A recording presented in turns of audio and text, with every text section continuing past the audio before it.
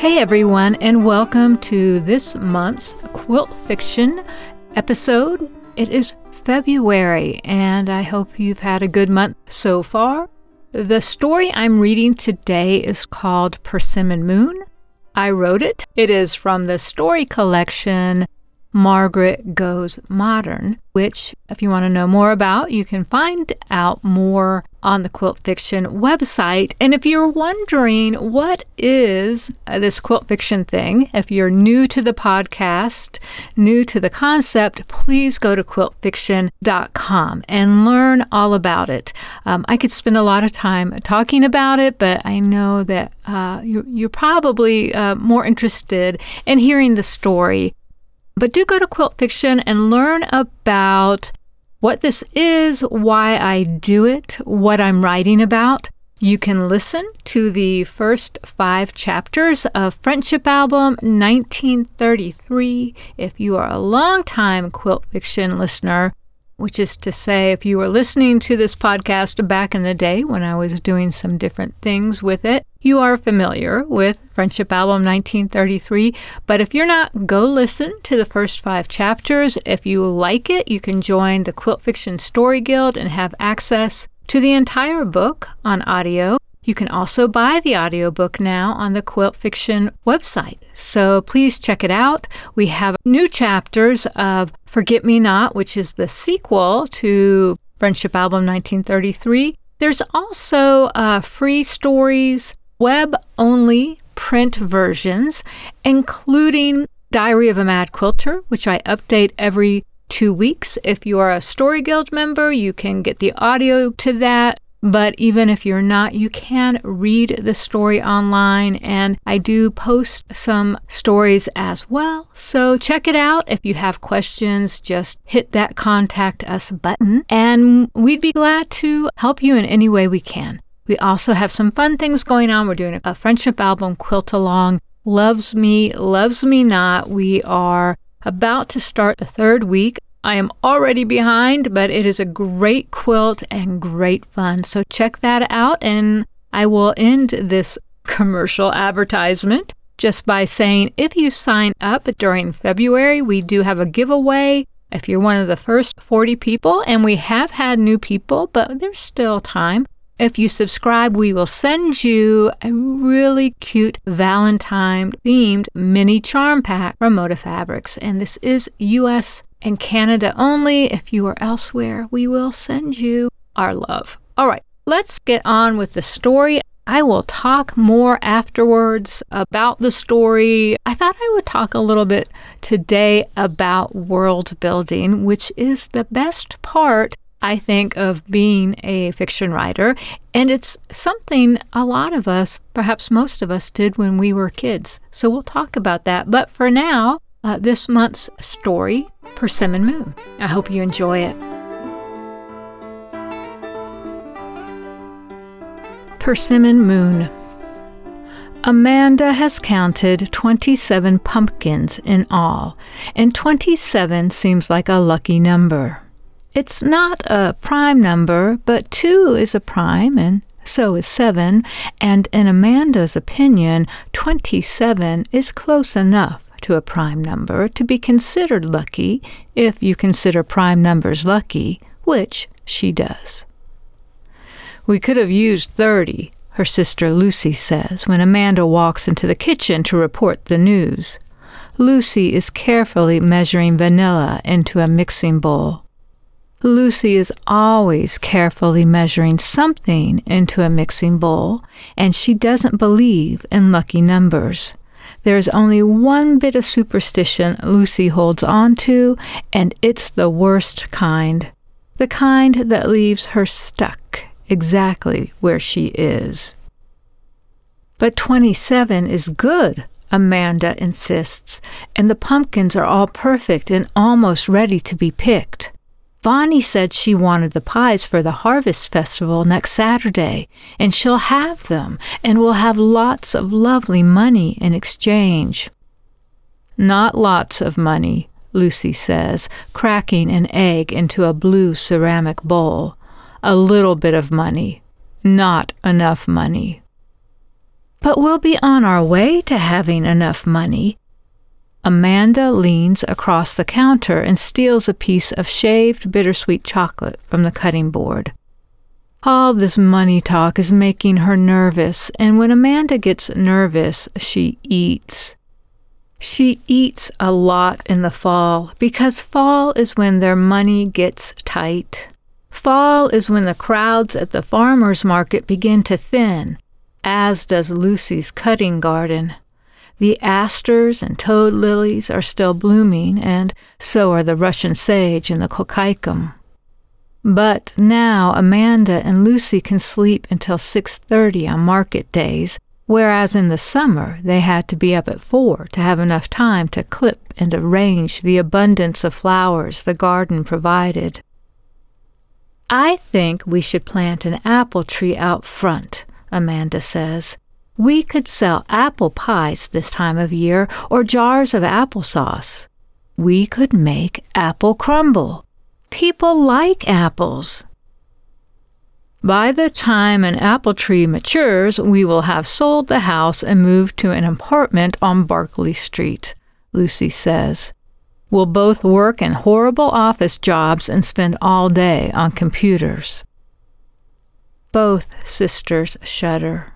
They have never had a computer in their house, nor ever desired one. A few years ago, Lucy broke down and bought a smartphone because businesses that carried her baked goods insisted they be able to reach her via email or text.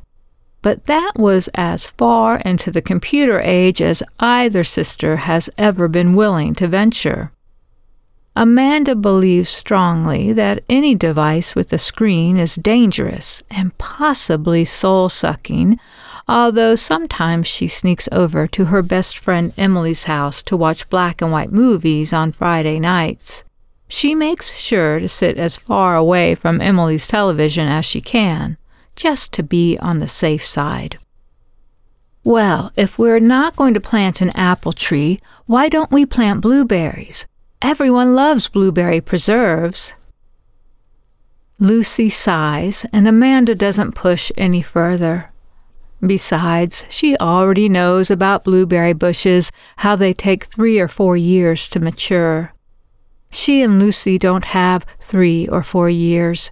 They are 3 or 4 months from running through the last of their inheritance, and when that happens, they will have no choice but to put their house on the market. The irony is, Amanda thinks, that if they sold their house, they'd have enough money to stay in their house. More than one realtor has come to sniff around, dropping hints about what a cottage as charming as theirs might bring from an eager buyer. Lucy pours the eggs into the mixing bowl and begins whisking in a way that seems aggressive to Amanda, as though her sister has a bone to pick with her batter. "Your cake is going to turn out tough if you don't lighten up," she says, and Lucy stops and takes a deep breath. "Amanda, I know you don't want to talk about this, but we have to. If we don't do something, we'll have to put the house up for sale in January. I've looked at the budget every way possible, but even if we had 100 pumpkins for 100 pies, even if our sunflowers bloomed through the winter, we'd come up short." Amanda sits down at the kitchen table. She wishes she had a cup of peppermint tea. She wishes her cat, Gretel, was curled purring in her lap, and she wishes she knew how to knit. It would be so lovely to drink peppermint tea and knit with a cat curled up purring in her lap, not having to worry about leaving the only house she has ever lived in or ever wanted to live in. "I was born in this house," she says to Lucy, and Lucy rolls her eyes. Lucy turned 32 in May, and Amanda thinks that's much too old to still be in the eye-rolling stage of life. "Well, the way things are going, you won't die in this house," Lucy says. "At least that's some consolation." It's not, Amanda says, and has to stop from pouting. She herself has recently turned 30, and she feels that pouting past age 29 is undignified. Lucy walks around from behind the counter and takes a seat across the table from Amanda. Wisps of ash blonde hair have escaped from her ponytail and curled delicately around her face, softening its sharp angles. Amanda has never been able to understand how a woman who spends half of her day baking can stay so thin. It must be that she spends the other half of her day out in the garden with a hoe in her hand. "Honey, you have to listen to me," Lucy says, reaching her hand across the table and putting it on top of Amanda's. "It's time. If you want to stay in this house, you have got to start selling your quilts." Amanda pulls her hand back and shakes her head as hard as she can. "I don't quilt for money. Not anymore." "You had one bad experience, and really it wasn't that bad." Lucy's tone makes it clear she thinks her sister is overreacting, is always overreacting. "And you can do things differently this time. You could find another way." "I can't make a quilt with colors that don't speak to me. I can't use other people's patterns or follow their ideas. Melinda Blanchette wanted stars, and I was in the wrong place to do stars. And she wanted me to use yellow at a time when yellow was the farthest thing from my mind. It was an awful experience. But Melinda loved those stars whether you did or not," Lucy insists. "And she still talks about that quilt every time I see her at the market. She's got a daughter getting married in the spring, and she wants you to make her a double wedding ring quilt. How hard would that be?" "That would be impossible." Amanda is near tears. "I can't think of anything more terrible." "And you know what?" Lucy continues, as though she hasn't heard her sister. "Every time I stop by the inn, Vonnie tells me someone has asked to buy that quilt you gave her. You know how she has it on the armchair by the fireplace? All people have to do is touch it. Just lean back against it, and suddenly they're happy.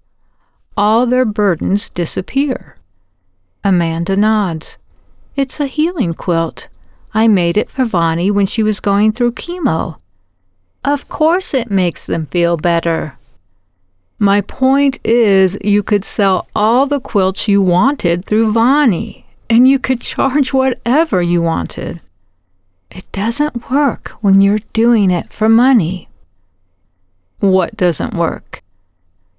Amanda leans forward and whispers, "The magic." Lucy leans forward and whispers, "Who cares? People want to buy your quilts, and we need their money." Amanda is quiet for a moment. What she's about to say isn't fair, and she knows it. But it's the only card she has to play. "If we need money so badly, marry John. With both of your incomes and the money from my dressmaking, we'd have enough. John loves the house, so we wouldn't have to sell it." Lucy's face darkens. "You know I can't." "I know you can, and I know you want to, and he wants to, and you'd be so happy together." "I need to put the cake in the oven," Lucy says, standing. "So that's it? That's the end of the discussion?" "End of discussion." "You have a degree in biochemistry." Amanda is standing now, too. "How can a person with a degree in biochemistry be so superstitious?" How many times do I have to say this? Lucy is leaning down to turn on the oven and doesn't even bother to look at Amanda. I am only superstitious in this one regard. If anything happened to you because I got married, I wouldn't be able to live with myself. I'd have to jump into the river with rocks in my pockets." "Nothing would happen." Aunt Lucinda said it would, and I believe her. Amanda can't listen anymore. She stomps out of the kitchen and heads for her sewing room.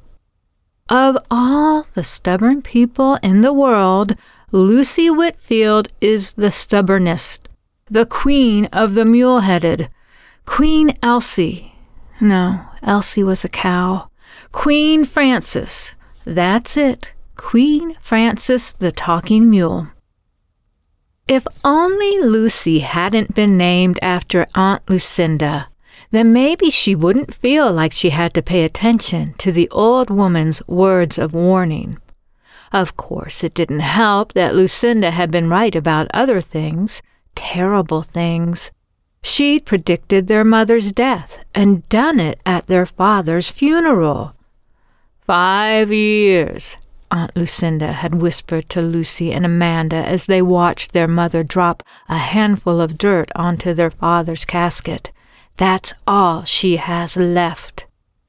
Amanda had despised her for it, despised her at the time for making the prediction, and despised her 5 years later for being right. Aunt Lucinda's final prediction had been at their mother's deathbed. Hannah, her body wasted by cancer, had summoned the last of her strength to call Lucy to her side. Amanda and Aunt Lucinda had taken a few steps back as Lucy sat on the stool next to the bed. "Promise me you won't marry until after Amanda does," Hannah had rasped into Lucy's ear.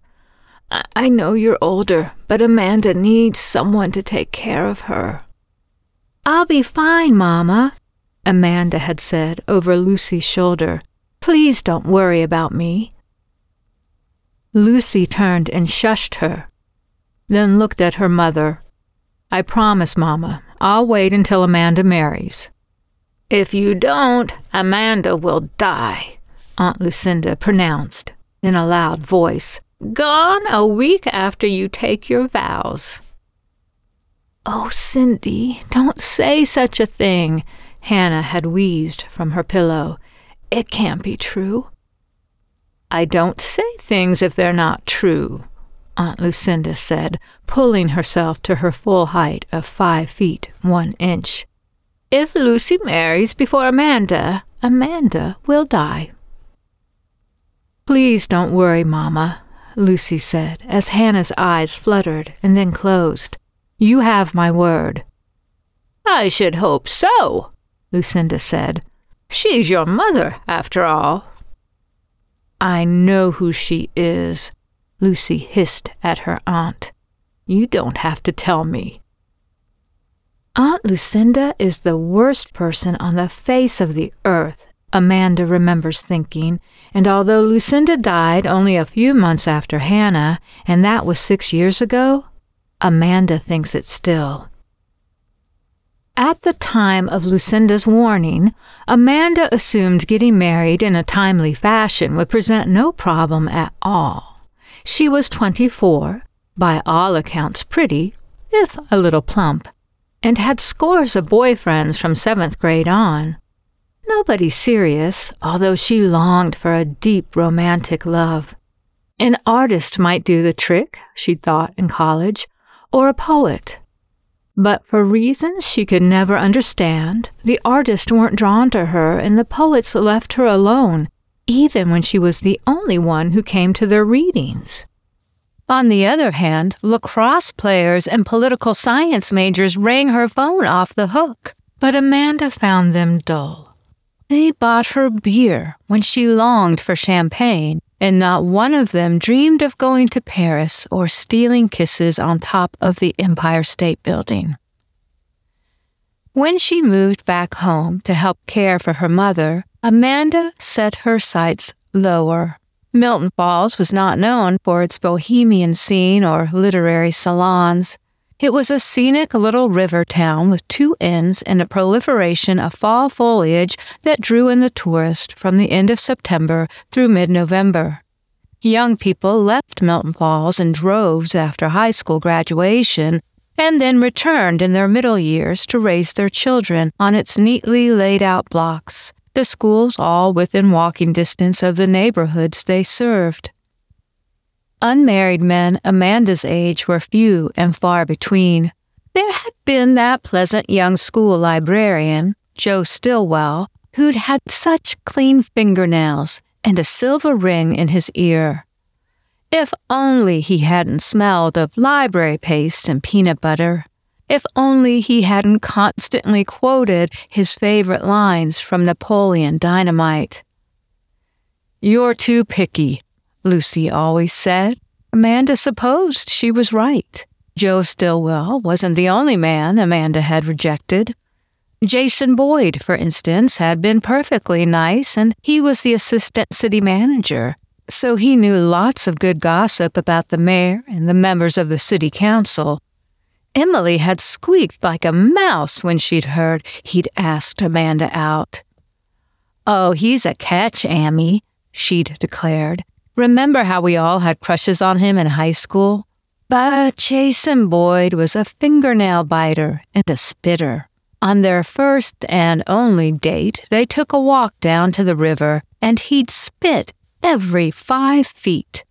How could Amanda spend the rest of her life with a man so full of saliva? After Jason came Andrew Cross, who had a thriving law practice but chewed with his mouth open and said especially instead of especially. Then there was Martin Grangerfield, who sold insurance and was always reciting statistics about activities that were likely to result in quote-unquote personal mortality. That was his phrase, personal mortality, and after he'd used it 3 times in 10 minutes on their third and final date, Amanda feigned a fainting spell just to make him stop. Now, at age 30, Amanda has more or less given up. "It's you and me, Gretel," she said to her cat more than once, and she says it now, walking into her sewing room and flipping on the light switch. She spent the last 2 days reorganizing, pressing, and folding fabric, rounding up scissors and rulers and returning them to their proper places, tucking books back into bookshelves and poking pins into pincushions. At this very moment, her sewing room is not just her sewing room, it's her exact idea of what a sewing room should look like. A combination of artist garret and fabric shop, swept hardwood floors and one wall almost entirely made of windows, panes sparkling after a good polishing, a sewing machine on a long table mirrored in the glass. Another wall is home to a 6-by-6-foot design wall and a cabinet of cubbies bursting with brightly patterned stacks of fabric. In the middle of it all sits an island with surfaces for cutting and ironing. A marriage of true minds, Amanda thinks as she looks around the room, because she believes rooms do have minds. She believes that rooms, some rooms, are inspirited. They have feelings about the people who occupy them. Amanda believes her sewing room loves her as much as she loves it. Stacked in the middle of the island is a tower of fabric sent to her from Paris by Aunt Tilly, the youngest of her mother's sisters, the one who said to Amanda when she was very young, "Don't think of me as your aunt, think of me as your fairy godmother." Aunt Tilly always sent the best presents from her apartment in the 3rd arrondissement, fairy wands and princess tiaras, hand puppets with red cheeks and silly noses, dolls that wore expressions of perfect sympathy and understanding. When Amanda turned 21, Aunt Tilly sent fabric from Sophie Hallett, the most divine fabric shop in the world, she'd explained in her note. "You mustn't sew dresses with this, though you might well be tempted. Use it to make art. Use it to make quilts. You will be surprised by the results." Amanda had never thought of herself as an artist. She had made dresses for years, beautiful dresses, but she didn't consider them art. Yet, as soon as she held the beautiful linens and toiles in her hands, she knew exactly what to do. She hadn't felt the least twinge of fear before cutting into the fabric and then sewing the pieces into constellations of stars. It was as though the fabric had known from the beginning what it wanted to be and had simply guided Amanda's hands to make it so. She'd gone on to make dozens of quilts over the years, most of them perfectly ordinary, but the quilts made from fabric sent by Aunt Tilly were special, and Amanda chose their recipients carefully. Toward the end of Hannah's illness, when she'd had trouble sleeping, Tilly sent Amanda a package filled with ocean green and pearl gray silks. Covered with the quilt Amanda had composed from the elegant yardage, Hannah's eyes grew heavy, her breathing deep. She slept. The quilt she'd sewn for Vonnie was made from lustrous purple and teal batiks that Tilly had purchased at Bryn de Cassette on Rue Richard Lenoir. The first day Vonnie had lain beneath it, her nausea dissipated, never to return. By the third day, her hair began growing back, and before long Vonnie could pull it into a ponytail. The fabric that sits on the island is so gorgeous Amanda almost can't bring herself to touch it. She's afraid if she gets too close, she'll end up draping herself with the gold and persimmon prints, the luscious pumpkin yardage, and then run outdoors to traipse beneath the rising moon, much to the consternation of the neighbors. Tilly sent it more than 2 weeks ago, and Amanda has been waiting for the feeling, the one that tells her who the quilt will be for and how to start. She can't rush the feeling, can't force a revelation. All she can do is circle the fabric slowly several times a day, hold her hands over it, and occasionally caress it, if it doesn't feel too dangerous to do so. Amanda sits on a stool across from the fabric and stares at it. Tell me what to do, she thinks, certain that the fabric can read her mind. Her hands so badly want to be buried in the folds, want to shake out each piece, lovingly run an iron over it. Will she use scissors or a rotary blade to cut it? Only the fabric knows what it wants. Only the fabric can tell her. She is on the verge of giving up and heading back to the kitchen to steal some chocolate from Lucy's secret stash, when a flash of light forces her head back. On the ceiling, she sees it. A quilt made of 12 wheels, each wheel cut into 12 wedges, each wedge like a ray of light shining out from the center. When done, the quilt will be luminous, a moon for any room it lives in. The quilt will be for Lucy, Amanda suddenly realizes. It is what will allow Lucy, finally, to give herself over to love. She begins to cut right away, with scissors, it turns out, so that the circles are imperfect, which makes each one unique. Each circle will carry its own light, pour it out onto the world as it sees fit. As always, Amanda works in a fever dream, the world outside the windows falling away, day slipping into night, night's dark deepening, and then lifting with the early morning bird song. Amanda takes naps in a nest of quilts, steals to the kitchen for bread and apples, and hurries back to her sewing room, not wanting the spell to be broken by talk. She keeps the radio tuned to the classical station where no one ever speaks, as though all its employees have taken a vow of silence. At the end of the second day, the top is nearly finished.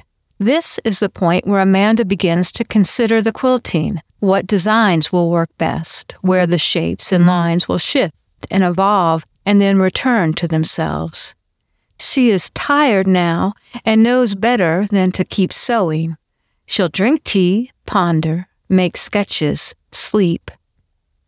The moon is shining brightly through the kitchen window. No need for Amanda to turn on the light. As she fills the tea kettle, she thinks about Lucy and how this quilt will change her. Amanda believes her sister is already in love with John Freeman. Love is not the issue here. It's Lucy allowing herself to be in love, allowing herself to be open and vulnerable, to get past superstition and fear. Amanda has a moment of panic. What if it's too late? What if John Freeman has given up, found someone else to be in love with? She hurriedly puts the kettle on the stove and turns the flame on high. She'll make orange pekoe instead of peppermint, get a bump of caffeine in her blood, and finish the quilt top before sunrise. After that, a little sleep, and then the quilting. If she works through this night and the next, the quilt will be done by Friday. Lucy can sleep beneath it, and in the morning, when she sees John at the farmer's market, love will take its course. Hurrying back to her studio, Amanda imagines what she'll wear as Lucy's maid of honor. Something shimmery and periwinkle, she decides. She will be the background against which Lucy shines. She wonders if Aunt Tilly will come from Paris for the wedding. Just imagine how much fabric she could carry in her suitcase, Amanda thinks, as she lifts up the quilt top and slips it over her shoulders. Just imagine all the quilts it will make for Lucy's babies. What wakes her first? The smell of smoke or the shriek of an alarm? Or is it the sensation of being lifted as though she were once again a small child, her father carrying her out to the backyard to see the lunar eclipse? "We'll have you out of here in no time, ma'am," a man's voice says, and Amanda opens her eyes.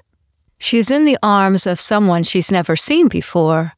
He's dressed like a firefighter, and it takes Amanda a moment to realize he is a firefighter, complete with a yellow helmet with a badge that declares firefighter in case there's any question. The alarm seems to have risen an octave in its insistence that something is wrong. How could Amanda have slept through it? Usually the tiniest sounds wake her.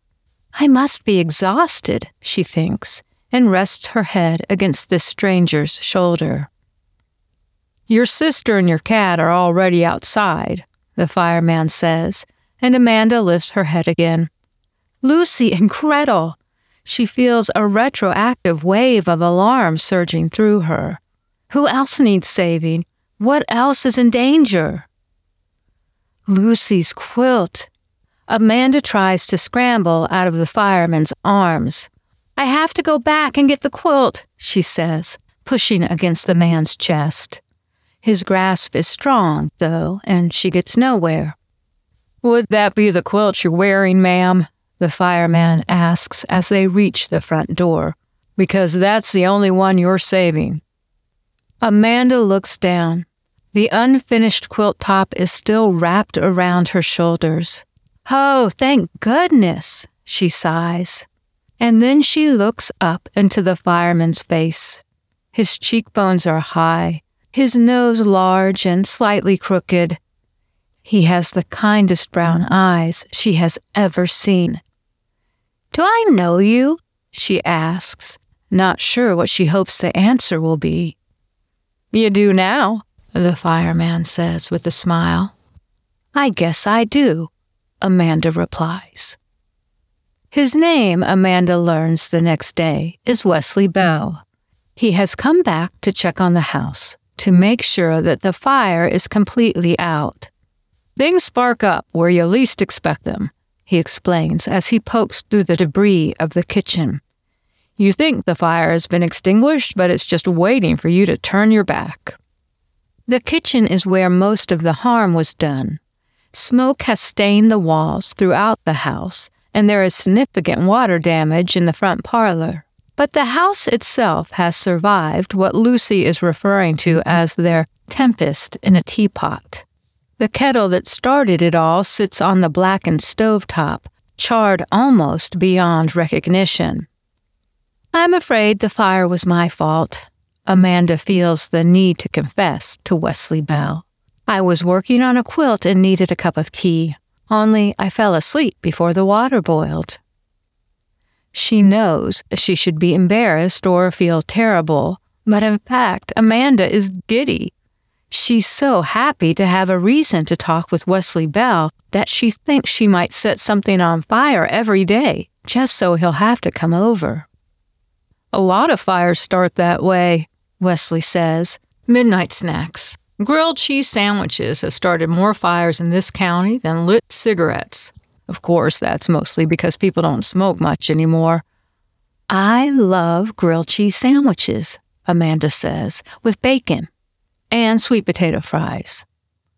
Wesley Bell smiles.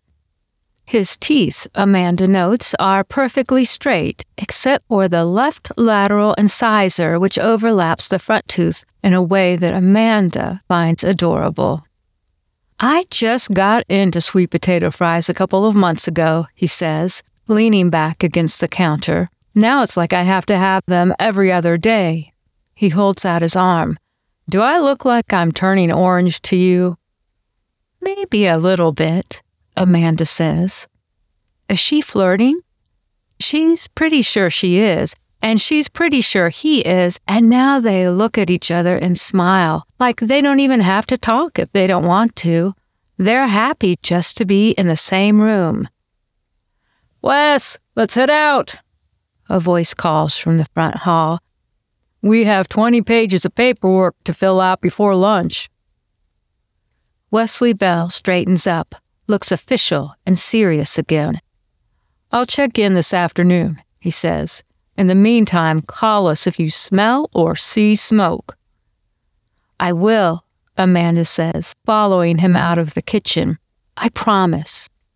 The quilt top is draped over the newel post at the bottom of the stairs. Amanda doesn't remember hanging it there. Has Lucy brought it downstairs to air it out? How odd. Lucy treats Amanda's sewing space as sacrosanct. She never enters unless invited. Good luck getting the smell of smoke out of that, Wesley Bell tells Amanda. Sometimes putting stuff in a bag with dryer sheets for a few hours works.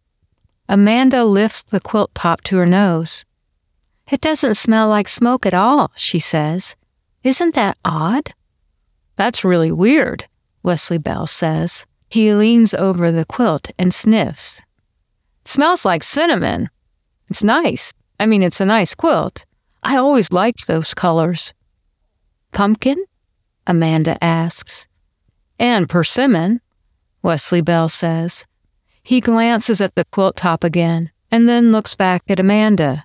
Do you make a lot of quilts? Because I had the weirdest dream the other night. I was covered up in quilts, but it wasn't like I was smothering. It felt like being in love.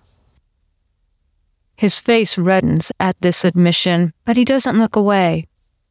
I make a lot of quilts, Amanda says, and I give most of them away, which makes this quilt unusual. How so? Wesley Bell asks.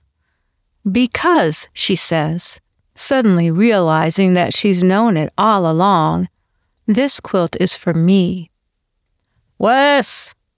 The voice from outside is insistent, and Wesley Bell shoves his Milton Falls Fire Department cap on his head and nods. I'll be back this afternoon, he tells Amanda. You'll be here, right? I'll be here, Amanda says. She watches Wesley Bell run down the sidewalk and hop into the truck. He leans over and punches his partner on the shoulder, grinning like he's just won a big prize. Lucy comes up and puts her arm around Amanda. So, do you think everything is okay? She asks. With the house? Amanda takes her sister's hand. I don't think we have anything to worry about, she says. I think we're safe now.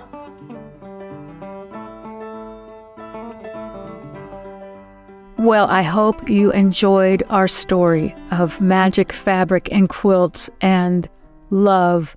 I know, one of the reasons I decided to share that story with you is it's just a few days after Valentine's Day. So it's a fall story, and it was inspired by autumnal thoughts, right? But it's also a love story. And it's funny, after I published Margaret Goes Modern and other stories, my friend Barbara got in touch with me, and she's like, you're just writing about love all the time. It's like you're writing romance.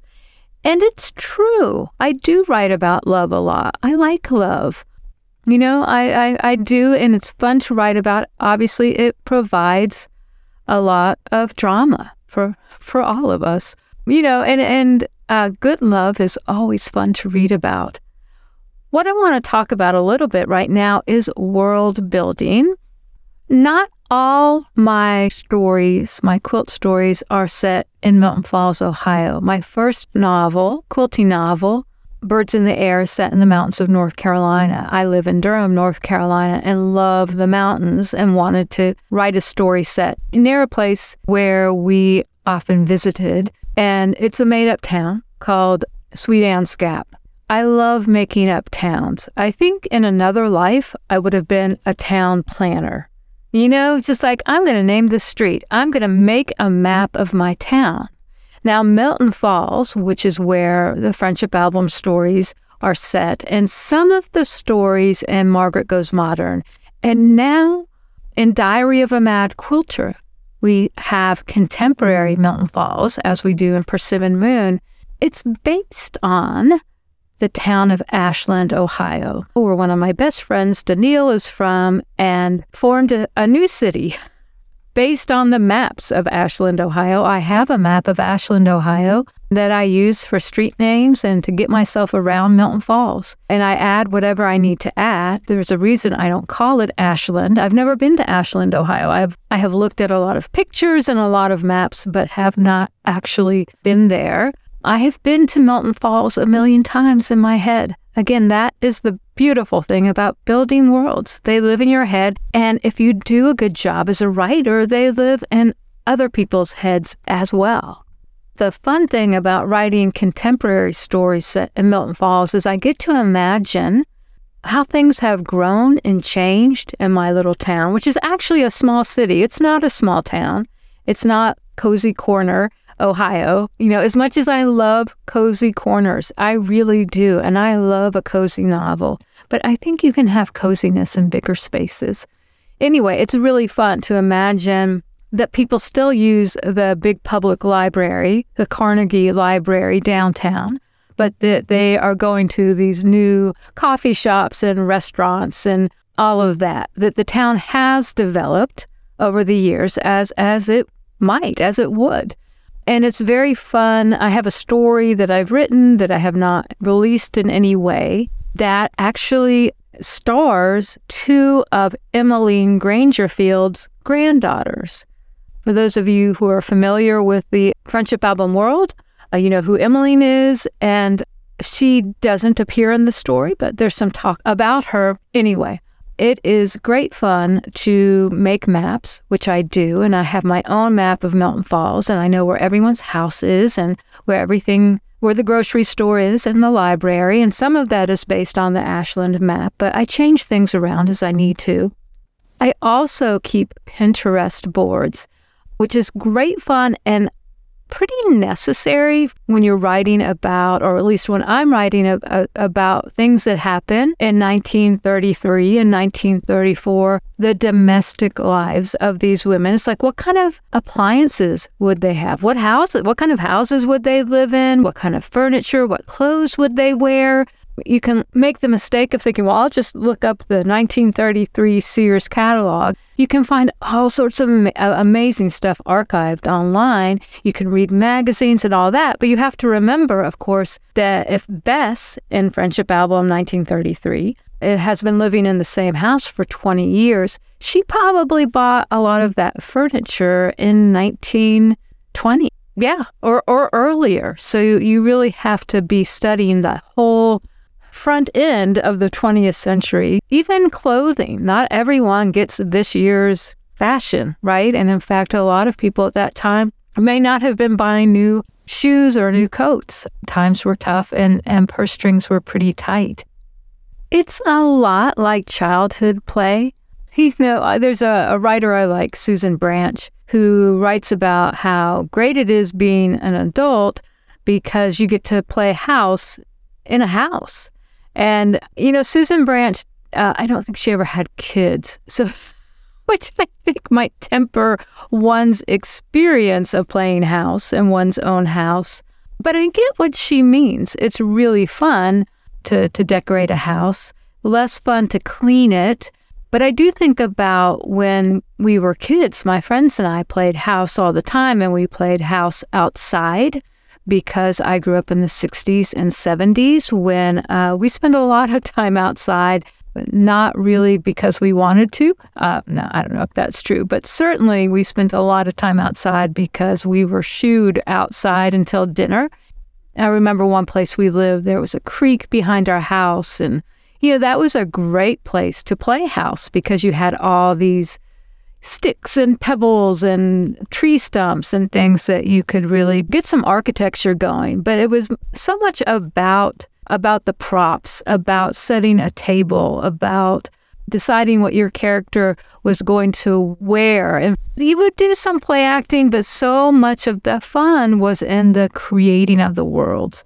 And this was the fun thing about going over to a friend's house for the afternoon, which sometimes we were allowed to do if it was really cold or rainy, which is to say we were finally allowed indoors to play because you'd play house usually in your friend's room, but she would have different stuff and you would get to play around with her stuff, which was so much more fun than playing with your stuff, which you were bored with. Although I remember going home from those afternoons and kind of being excited to be back home. I would have new ideas.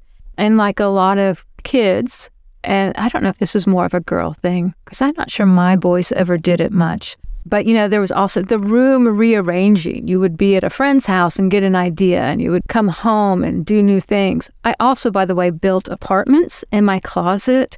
So I really was into the world building from a very young age. I built worlds under my bed. For a while, I had a bed that was kind of up in the air. There was enough room for me to play comfortably under it. It was like an old cast iron frame.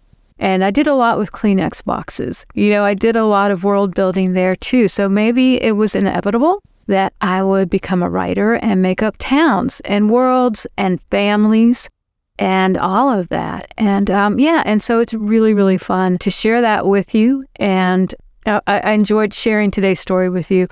Amanda is funny. I think she is someone in real life who would drive me crazy. I think I'm a little bit more of a Lucy than an Amanda, although Lucy is so cranky. And as I was reading the story out loud, I was like, wow, what a crank. But she is the one, she's the practical one, and she kind of has the weight of the world on her shoulders. But I like that in the end, a little bit of magic saved the day. Well, thank you so much for listening to the Quilt Fiction Podcast. Oh, there's one correction I want to make from last month. If you've listened to last month, I interviewed Marianne Fons after reading her wonderful story, Crazy Quilt. And I was talking about how I knew Marianne, and I said I thought that she had reached out to me when she was looking for an agent, but that's not right. The way we met is I reached out to her, and I think this just shows what a nice person she is. When my novel, Birds in the Air, was about to come out, I reached out to her, maybe through her website, and asked if she would be interested in reading it. And if she liked it, would she blurb it? And she very generously said yes. We had never met.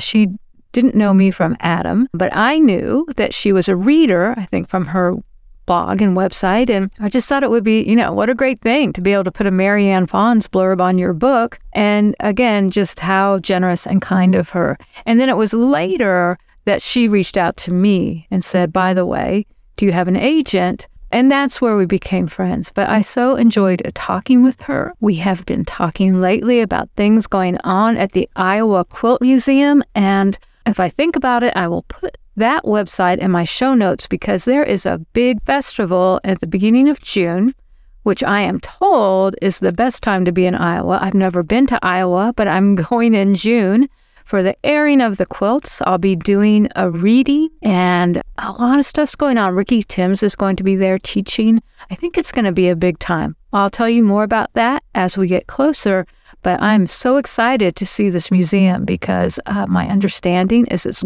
gorgeous. And as Marianne made clear last month, Winterset, Ohio, which is where the Iowa Quilt Museum is the best place on earth. Apparently, I'm about to find out in June, and I will report back to you if that is, in fact, the case.